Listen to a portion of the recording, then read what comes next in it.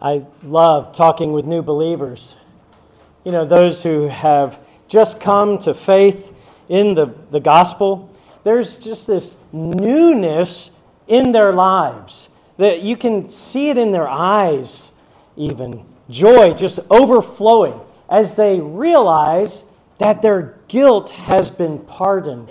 Their shame has been covered.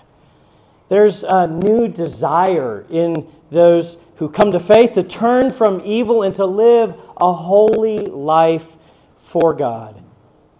And they get to do this with brothers and sisters that share the same grace. We are coming to the close of Paul's letter to Rome.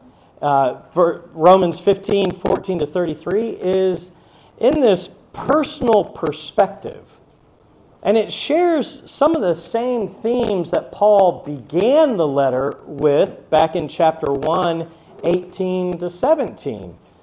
His service in preaching the gospel, his longing to see this church, his obligation to both Jews and Gentiles, and his describing the gospel that brings salvation and obedience to God. Now, through chapter 11, Paul has explained this gospel more fully than any other letter he's written. And from chapter 12 to this point, he's given application on how this gospel affects the church's life and worship together, even though they come from very different backgrounds. Now, as he brings this letter to close, the main point that we're going to see today is live sanctified as the Lord's people, serving one another and joining in gospel ministry. We're going to break that down in three ways. First, living as the Lord's people. Second, serving the Lord's people. And thirdly, joining gospel ministry. So, having said all at this point, Paul now speaks of his confidence in the gospel's power that has changed and equipped this church. Now he says in verse 14, I myself am convinced, my brothers and sisters, that you yourselves are full of goodness, filled with knowledge, and competent to instruct one another. And Paul is calling the church to live as the Lord's people. That's our first point. To live as the Lord's people. Now, the gospel is the message from God that leads to salvation. And that message completely turns our lives around and right side up before our Creator. This goodness and knowledge that Paul speaks of, that they are filled with, is something they did not have before they believed. Paul's confidence is, his confidence in their competence is not because of natural ability. It comes from what we saw actually in verse 13, where he talks about the overflowing power of the Holy Spirit. That hope that overflows in the power of the Holy Spirit.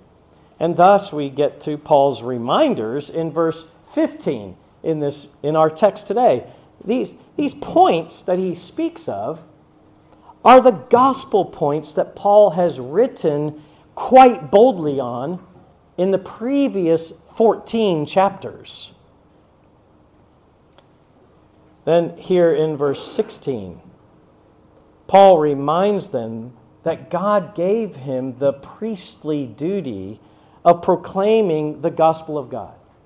And that call was given to Paul when he was saved. You can read about that in Acts 9:15, where it says, this man is my chosen instrument to proclaim my name to the Gentiles, and to their kings, and to the people of Israel. And Paul's ambition was to proclaim that name. In fact, you look there in verse 20, it says, "It has always been my ambition to preach the gospel where Christ was not known." Now, that may not be everyone's call here. Okay? Not everyone is called to go where the name of Christ has never been heard. Some of us need to go to our family. Some of us need to go across the hall. Everyone in Christ must be ready to share Christ with anyone who asks for the reason for the hope that you have in Christ. Now, Paul claims in verse 19, did you catch that? He says, I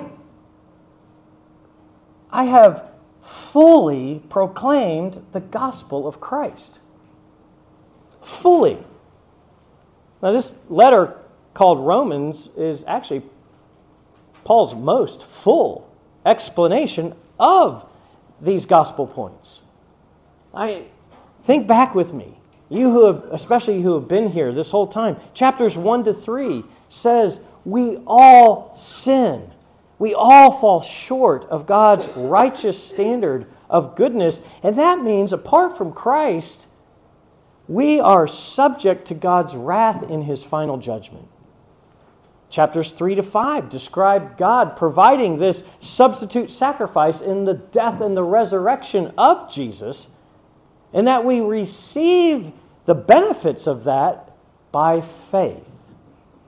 That means believing God and His promise. Then chapters 6 to 8 show that true faith leads us to obey God, turning over control of our lives to Him. We no longer live for ourselves, but for Him who loved us and gave Himself up for us. And then chapters 9 to 11 speak of God as the author of salvation. He is the one who chose Israel, and He continues to choose us Gentiles to believe and to receive His salvation. And then in chapters 12 to 15, it reveals that those who do believe in Jesus will show their faith as they no longer conform to the patterns of this world, but are transformed by the renewing of our minds. And we love one another sincerely as we do that. Now, if you have not put your faith in Christ, then you should go back and look at all the points of the gospel through this letter and consider each one of them. But this gospel that Paul is proclaiming, that he claims that he's proclaimed fully, has one aspect that Paul calls first. He says this is of first importance. It's in 1 Corinthians 15, verses 3 to 5. And there he says, "For what I received, I passed on to you as of first importance, that Christ died for our sins according to the Scriptures, that He was buried, that He was raised on the third day according to the Scriptures, and that He appeared to Cephas and then to the 12. You heard the horror of Christ's death as Pastor Joseph read Isaiah 52 and 53. Jesus' death, that death that He took on, takes your sin. And through faith in Him, God declares you free of your guilt. He covers over your shame. And the judgment that you deserve, He stands before God in your place. It's what many have called the great exchange. And you see that in 2 Corinthians at the end of chapter 5, where it says that God made Him who had no sin to be a translation says a sin offering for us, so that in him we might become or have in us the righteousness of God. Now, if you've not trusted Jesus, then that's the first and most important thing to understand about this gospel. And you can trust him today. It means just laying down your pride that you have to stand before God on your own. It means asking Jesus to stand before God on your behalf. It means turning over control of your life to him. So I ask you, why not do that today? Do that today. You can talk to any of the members in this church if you are ready to trust Jesus. And I say talk to any member because Paul entrusts to the church to disciple one another in the obedience of faith. That's what we've just been looking at. And the result that Paul expected from his gospel proclaiming, our gospel proclaiming, he continues there in verse 16 where he says, so that the Gentiles might become an offering acceptable to God and sanctified by the Holy Spirit. And so they did. They did. And you did. Gentiles were becoming the Lord's people. Not only saved from hell, they are sanctified by the Holy Spirit. That sanctification means they're growing more holy. It means we look more and more like Jesus. So this is not something that's just for the elders or for, those believers who are older to instruct one another in. It's all the church that has been given this task. All the church. Every gospel-believing Christian has what it takes to help another Christian grow more like Jesus. You have what it takes. It takes your hope in the gospel. And it takes this overflowing hope in the power of the Holy Spirit that has been given to every believer. Now, some of you are doing this. You're doing this in this church. You're reading, for instance, you're reading through the Bible or the New Testament together this year. Some, I know, are gathering on Saturdays to pray with one another. Many of you are encouraging one another in the weekly home groups. And some have decided to study a Christian book about theology or an aspect of the Christian life together.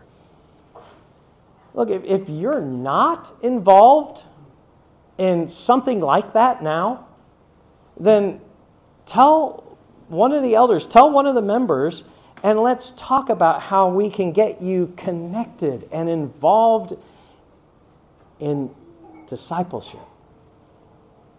Regardless of how long you've been a believer or how much knowledge you think you have, if you've been changed by the gospel of Jesus, you have something to offer to others. Now, Paul calls the sanctified church to instruct one another in the faith. And then he presents himself, you see that, as an example in serving the Gentiles with the gospel. So let's turn to that second point now, serving the Lord's people. Paul makes himself an example, so we're going to look at that. First, Paul's example in serving the Lord's people is through preaching and teaching.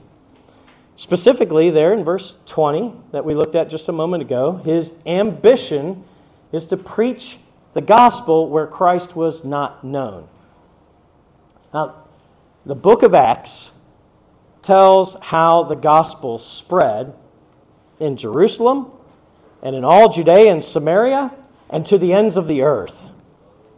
And chapters 9 to 28 specifically tell of the gospel's advance to the nations, including Paul's travels and his preaching among the Gentiles. But maybe you thought, along with me, that it sounds strange that Paul would say in verse 19 that he had fully proclaimed the gospel from Jerusalem all the way around to Illyricum. I mean, that idea, that fully proclaimed, that word means to finish, to complete, to fully perform. Like it is done. Like Jesus on the cross, it is finished. Now, certainly, there were Gentiles who did not know Christ in the geographical footprint that Paul just talked about. The cities in which no one had ever preached the gospel. So what does Paul mean? How can he claim to have finished the task? Go to Acts chapter 14 with me. Acts chapter 14. Starting in verses 21 to 23, and then we're going to just go down to 26. But he says there, they preached the gospel, and listen to all the things they do here now. They preached the gospel in that city and won a large number of disciples. Then they returned to Lystra, Iconium, Antioch, strengthening the disciples and encouraging them to remain true to the faith. We must go through many hardships to enter the kingdom of God, they said. Paul and Barnabas appointed elders for them in each church, and with prayer and fasting, committed them to the Lord, in whom they had put their trust. Now skip down to 26. From Attalia, they sailed back to Antioch, where they had been committed to the grace of God for the work they had now completed. They had now completed. For Paul, the goal of preaching was not just converts. It was the establishment of a biblical church. His task began with preaching, winning the disciples to Christ. It continued with strengthening and encouraging those disciples to remain true, even through hardship. And that final step was appointing elders, committing them to the Lord, and entrusting the spread of the gospel through those new churches to the rest of the places around them. Now we see that contrasted in Titus. So if you flip over to Titus, you can see what Paul is looking for. Titus 1:5, where he says to Titus, the reason I left you in Crete was that you might put into order what was left unfinished, and appoint elders in every town as I directed you. The unfinished task was appointing elders in every church, you see. The task, according to Paul, is complete when a biblical church is established. New churches, then, should have that same DNA with the same goal of planting new churches in the cities and towns around them. Now, 15 years ago or so, I thought that conversion was the goal of gospel proclamation. I'd give my life to that. But the more I read in the Scriptures, the more I saw what Jesus is actually building. And what is Jesus building? Not just new believers. Jesus is building his church. A biblical church is the goal of gospel proclamation. And a biblical church is also the means for evangelism. I want you to consider with me that Peter and John were sent by the church in Jerusalem to Samaria when the gospel had spread to Samaria. And Paul and Barnabas were commissioned, how? By the church in Antioch to go to the ends of the earth. So from the start, you see, the church has been God's strategic plan for evangelism with one overarching mission: to go to all peoples and make disciples, teaching them to obey everything Christ commanded, including forming new churches. Now, maybe this idea of the church as the goal of the gospel and the means of evangelism is new to you. I just want to ask, would you be open to consider how much the Bible speaks of the church this way? Would you be open to investigating that? Or how many times where the Bible says you, and it actually means y'all, you all. It's a plural you. It's not an individual you. Or maybe even specifically what or who Jesus is looking forward to at the marriage supper on that last day. Who is he looking for? The church. Now, Paul's second example, it's his commitment to complete the service that he started. Paul's goal in discipleship is sanctification and maturity in Christ. He says this, actually in Colossians, he says it very clearly. Colossians 1:27 and 28, where he says, He is the one we proclaim, admonishing and teaching everyone with all wisdom, so that we may present everyone fully mature in Christ.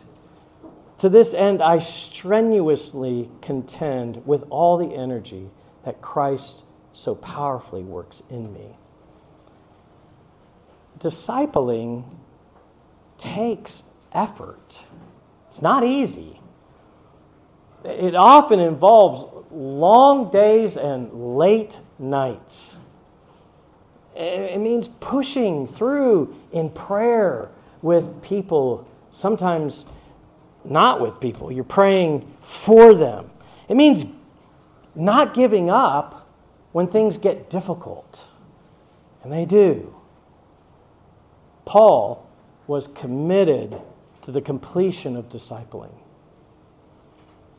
Paul's also committed to the completion of his service for this contribution that he speaks of in verses 26 through 31. He says there in verse 28, So after I have completed this task and have made sure that they have received this contribution, I will go to Spain and visit you on the way. Paul is not going to move on to his call of preaching until he completes this task. He wants to go to Spain, but he says, I have to finish this other task first. Now, first thing is, what is this contribution? This contribution, we can read more about it in 1 and 2 Corinthians, but probably in 2 Corinthians 8 is most clear.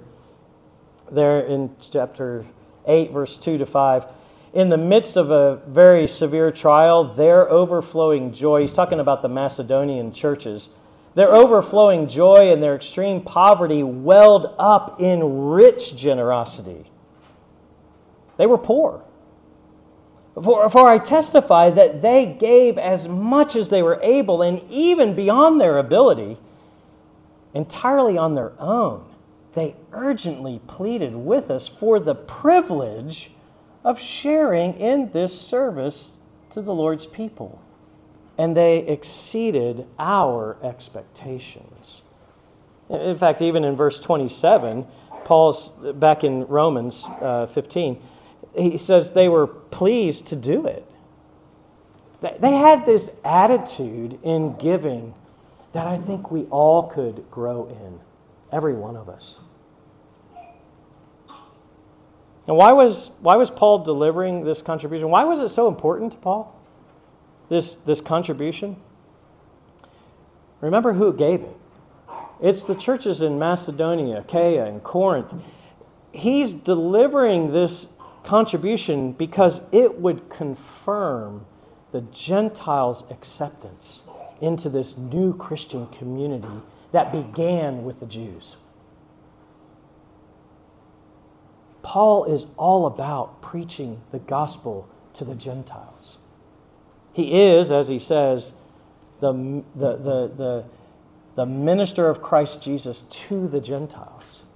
And so he goes to Jerusalem to confirm their acceptance. He continues there in verse 27. For if the Gentiles have shared in the Jews' spiritual blessings, they owe it to the Jews to share with them their material blessings. You see, friends, we're all Gentiles in this room, I'm pretty sure. And we don't deserve the spiritual blessings that God promised to Israel. When these Gentile believers heard their Jewish brethren were in need, they gladly shared their material blessings because God had been so gracious to include them in the spiritual blessings. It was a way for them to show their love and their unity in this gospel. And you see there too in verse 31, Paul wanted to take this contribution personally to make sure that the gift would be favorably received by the Lord's people there. And you know, when we think about, what's he going to say when he takes this gift and sees these Jewish believers there in Jerusalem? Well, he's going to say a lot of the same things he told the Jewish Christians in Rome in this letter. And Paul's commitment to completion is commendable. We all should aspire to that kind of commitment. So I want to encourage you, don't leave your tasks until the job is done, until it's complete, or maybe until you've passed it on into capable hands. And with that, I want to encourage you, especially elders and deacons and other people who are leading ministries, always be looking for your replacement. Who's going to take over for your work when you aren't the deacon of benevolence or the deacon of ordinances? Yeah, who's going to do that? You need to be looking for your replacements. Now, once Paul finishes the task in Jerusalem, he plans then to go on and preach Christ where he's not known. He wants to go to Spain. He wants to go through Rome, the most important city of his day, because he wants to be with that church. He hadn't been there before. So here's the third example of Paul in this section. Paul's longing to be with the Lord's people. In verse 20 to 22, Paul says it's his ambition to preach Christ where it had not been known, that actually hindered him from going to Rome. Did you catch that? Verse 22, he says, "This is why I've often been hindered from coming to you." Why? Because the gospel had already gotten there before him. Somebody else had laid that foundation. That's why he wouldn't go to Rome. But now he found a way to come to them and still fit within his calling as minister to the Gentiles. Verse 23 and 24, he says, "But now, that there is no more place for me to work in these regions, and since I've been longing for many years to visit you, I plan to do so when I go to Spain. He's longing to enjoy their company and to receive assistance from them to continue on that journey. And he also expects, there you see in verse 29, that he will come in the full measure of the blessings of Christ. He wants to be a blessing to them. Now that was a good plan. That's a really good plan. It fit with his calling. It was full of ministry opportunities and his desire to be a blessing to that church. But God had another plan. You can read about that in Acts 21 to 28. How Paul's journey to Jerusalem turned out very differently than he had planned it to. His report about the ministry among the Gentiles, it was favorably received. They received his gift and a good report. But a false accusation resulted in his arrest, in his attempted murder, and in his appeal to Caesar for judgment. So he is going to go to Rome, just not the way he planned. And along the way, which actually took several more years, Paul spoke to both Jewish and Gentile rulers. Think back to his call in Acts 9:15. To Roman guards and common people. And while he was in prison, he wrote half of what we have in the New Testament. You see, God's plan took Paul's gospel preaching way beyond Spain, all the way to the Philippines, to India, all across the Arab world, to Iran, to Taiwan, to America. There are 2 points of application on this point. One, do you, like Paul, long to be with the Lord's people and to be a blessing? Do you? Does that consume your thoughts, your days? It's this longing to be with the Lord's people that makes the fellowship here at EBC so sweet. We love to be with one another, whether it's dinner and discussion groups or playing games or sports or shopping at Langa. We love being with one another. It's what makes it hard, too, when people leave, like Samuel and Cigaretta, or Robin and Pawina, or even today, like Yaman and Naveen. It's what leads to overwhelming joy when our friends come back to visit, like Elizabeth did a little while ago, or John Sundu, who's been here recently. Do you share Paul's longing?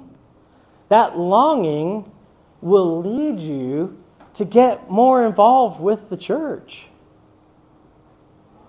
And it will lead you, when you move from here, like Yaman and Naveen are, to find another church like this, as our member covenant tells us to do.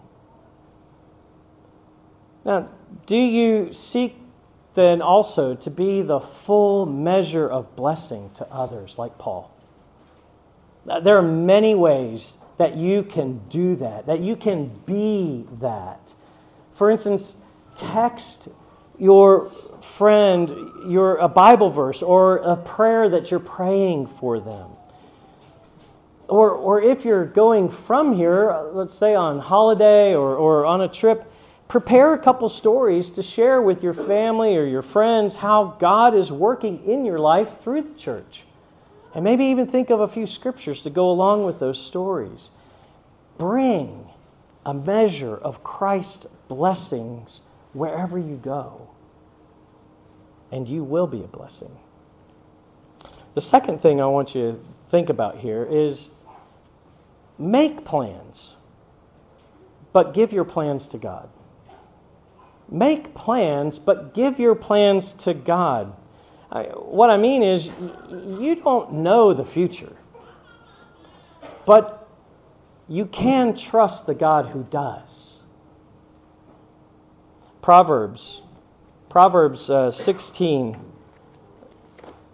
has a lot to talk about plans. But look at verse 3.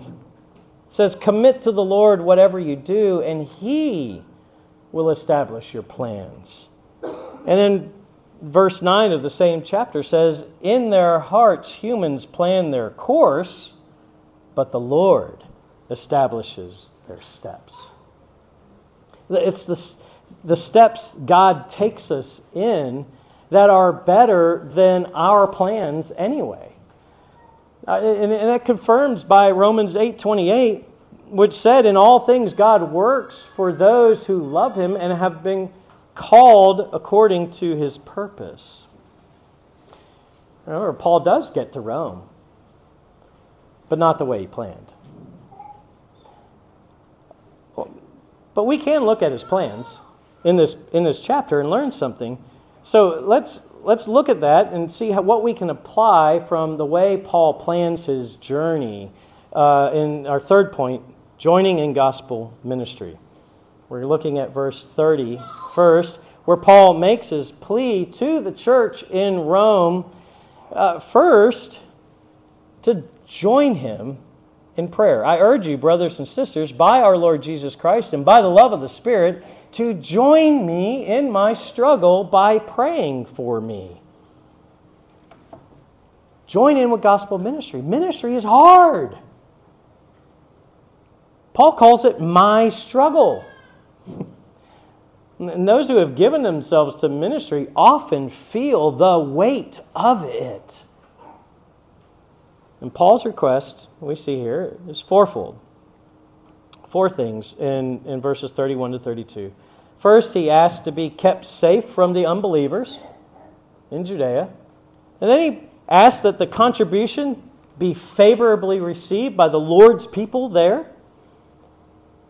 And then in verse 32, he asks for prayer that I may come to you with joy. And finally, he says that in their company he may be refreshed. That's Paul's prayer request. So join in gospel ministry through prayer. That's one way you can join in gospel ministry, by praying. Find out people who are serving the gospel and ask them how you can pray for them.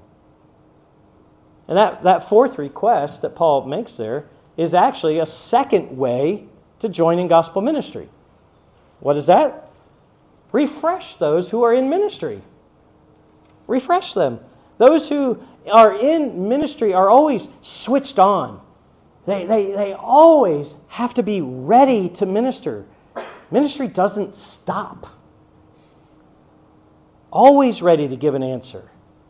Even when you're dealing with your own questions. Always hearing others' burdens. Even while you're carrying your own. Always praying for those who are weeping or those who are rejoicing. Even if the minister is experiencing the opposite. Always providing counsel or assistance. Even out of the minister's own lack. Always listening with compassion or rebuking with sternness, and having to know which is appropriate, even if you're tired and worn down. You see, the gospel minister is giving and giving. The gospel minister gives as they receive from the Lord. And often, the Lord gives to the minister through the Lord's people. There are a number of ways, practically, that you can refresh those in ministry. One way is that if you're under a minister's authority, then make their work a joy and not a burden. The writer of Hebrews says to have confidence in your leaders and submit to their authority so that their work will be a joy and not a burden. Because when people don't have confidence, when they don't submit, it's a burden. In other words, church, you are God's refreshment to the elders of this church. Other ways you can refresh those in ministry is to offer hospitality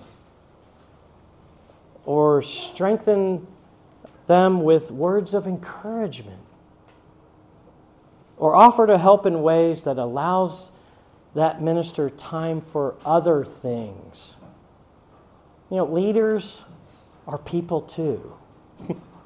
And sometimes they just need a break. And you can refresh them by doing that. You know, a famous British preacher, Charles Spurgeon, used to be a guest at a castle in Scotland every summer. And he also spent a month or more on the coast of France to get a break from the London winters. And one biographer wrote of that hospitality that he received. Spurgeon's visits greatly helped and probably prolonged his life. You can refresh others. The work of ministry is spiritually, emotionally, and physically draining. So, Lord's people, refresh gospel ministers so that they can continue in gospel ministry. Now, a third way to join in gospel ministry is assisting those in the ministry. Now, verse 24, Paul says he plans to go to Spain, including passing through Rome, because he's hoping to have you assist me on my journey there. Paul would have been thinking here both materially and financially as he's thinking about their assistance. And many involved in ministry full-time, they don't receive their salary from the people that they minister to. Now, you may think, well, wait a minute, Paul worked in some places in making tents. Yes, he did. In Corinth and in Thessalonica. But in other places like Ephesus and Philippi and Rome, he relied on the financial support of the Lord's people. What I'm getting at here, too, is the church has a responsibility, if they can, to pay their pastors through the offerings that are given. 1 Timothy. If you go to 1 Timothy, it says, 1 Timothy 5, 17 and 18. It says, the elders who direct the affairs of the church are worthy of double honor, especially those whose work is preaching and teaching. For Scripture says, do not muzzle an ox while he's treading out the grain, and the worker deserves his wages. Now, the New Testament does not require a certain amount in an offering. There's no 10% spiritual tax on the Lord's people today. There was in the Old Testament. But that should not encourage you to give less than 10%. Actually, it's just that you're not sinning if you don't. And you can give more. The New Testament calls us to be generous and cheerful in giving, like the widow who gave everything she had to live on. I think our giving ought to be like the Macedonian church, who gave to the Lord's people in Jerusalem cheerfully and generously and abundantly. I want to encourage you to give, both in the regular offerings that support the expenses of the church and in the benevolence offerings that help those who are in need. And you might also think about giving extra to missions to those who proclaim the gospel in places where it's not being preached. For instance, our brother Rafaka is preaching the gospel in an area of Faisalabad that has no gospel witness. The Christian churches there in Pakistan long ago gave into unbiblical patterns and lost the gospel. And the persecution from the Muslim majority is high. But like Paul, Rafaka is laying a biblical foundation of Christ, encouraging and strengthening the disciples that he's found, and he hopes one day to raise up elders for the church. Now, John is there also helping, and he's taken this gospel to Jaranwala, of a village about 30 minutes away. And so the gospel is beginning to spread there. When I was there in November, I got to see those places. And we actually discovered another gospel preaching church just across town in Faisalabad. Praise the Lord for an opportunity to partner in the gospel in a very unreached city. Now, Paul's life is an example. He's showing us what a life transformed by the gospel looks like. In church, it is a call to live as sanctified people. It's a call to serve one another. It's a call to join in gospel ministry with those who give their lives to proclaim it fully, including the establishment of biblical churches. So EBC, let's continue moving in that direction together. It's God's path, and He will direct our steps. Let's pray.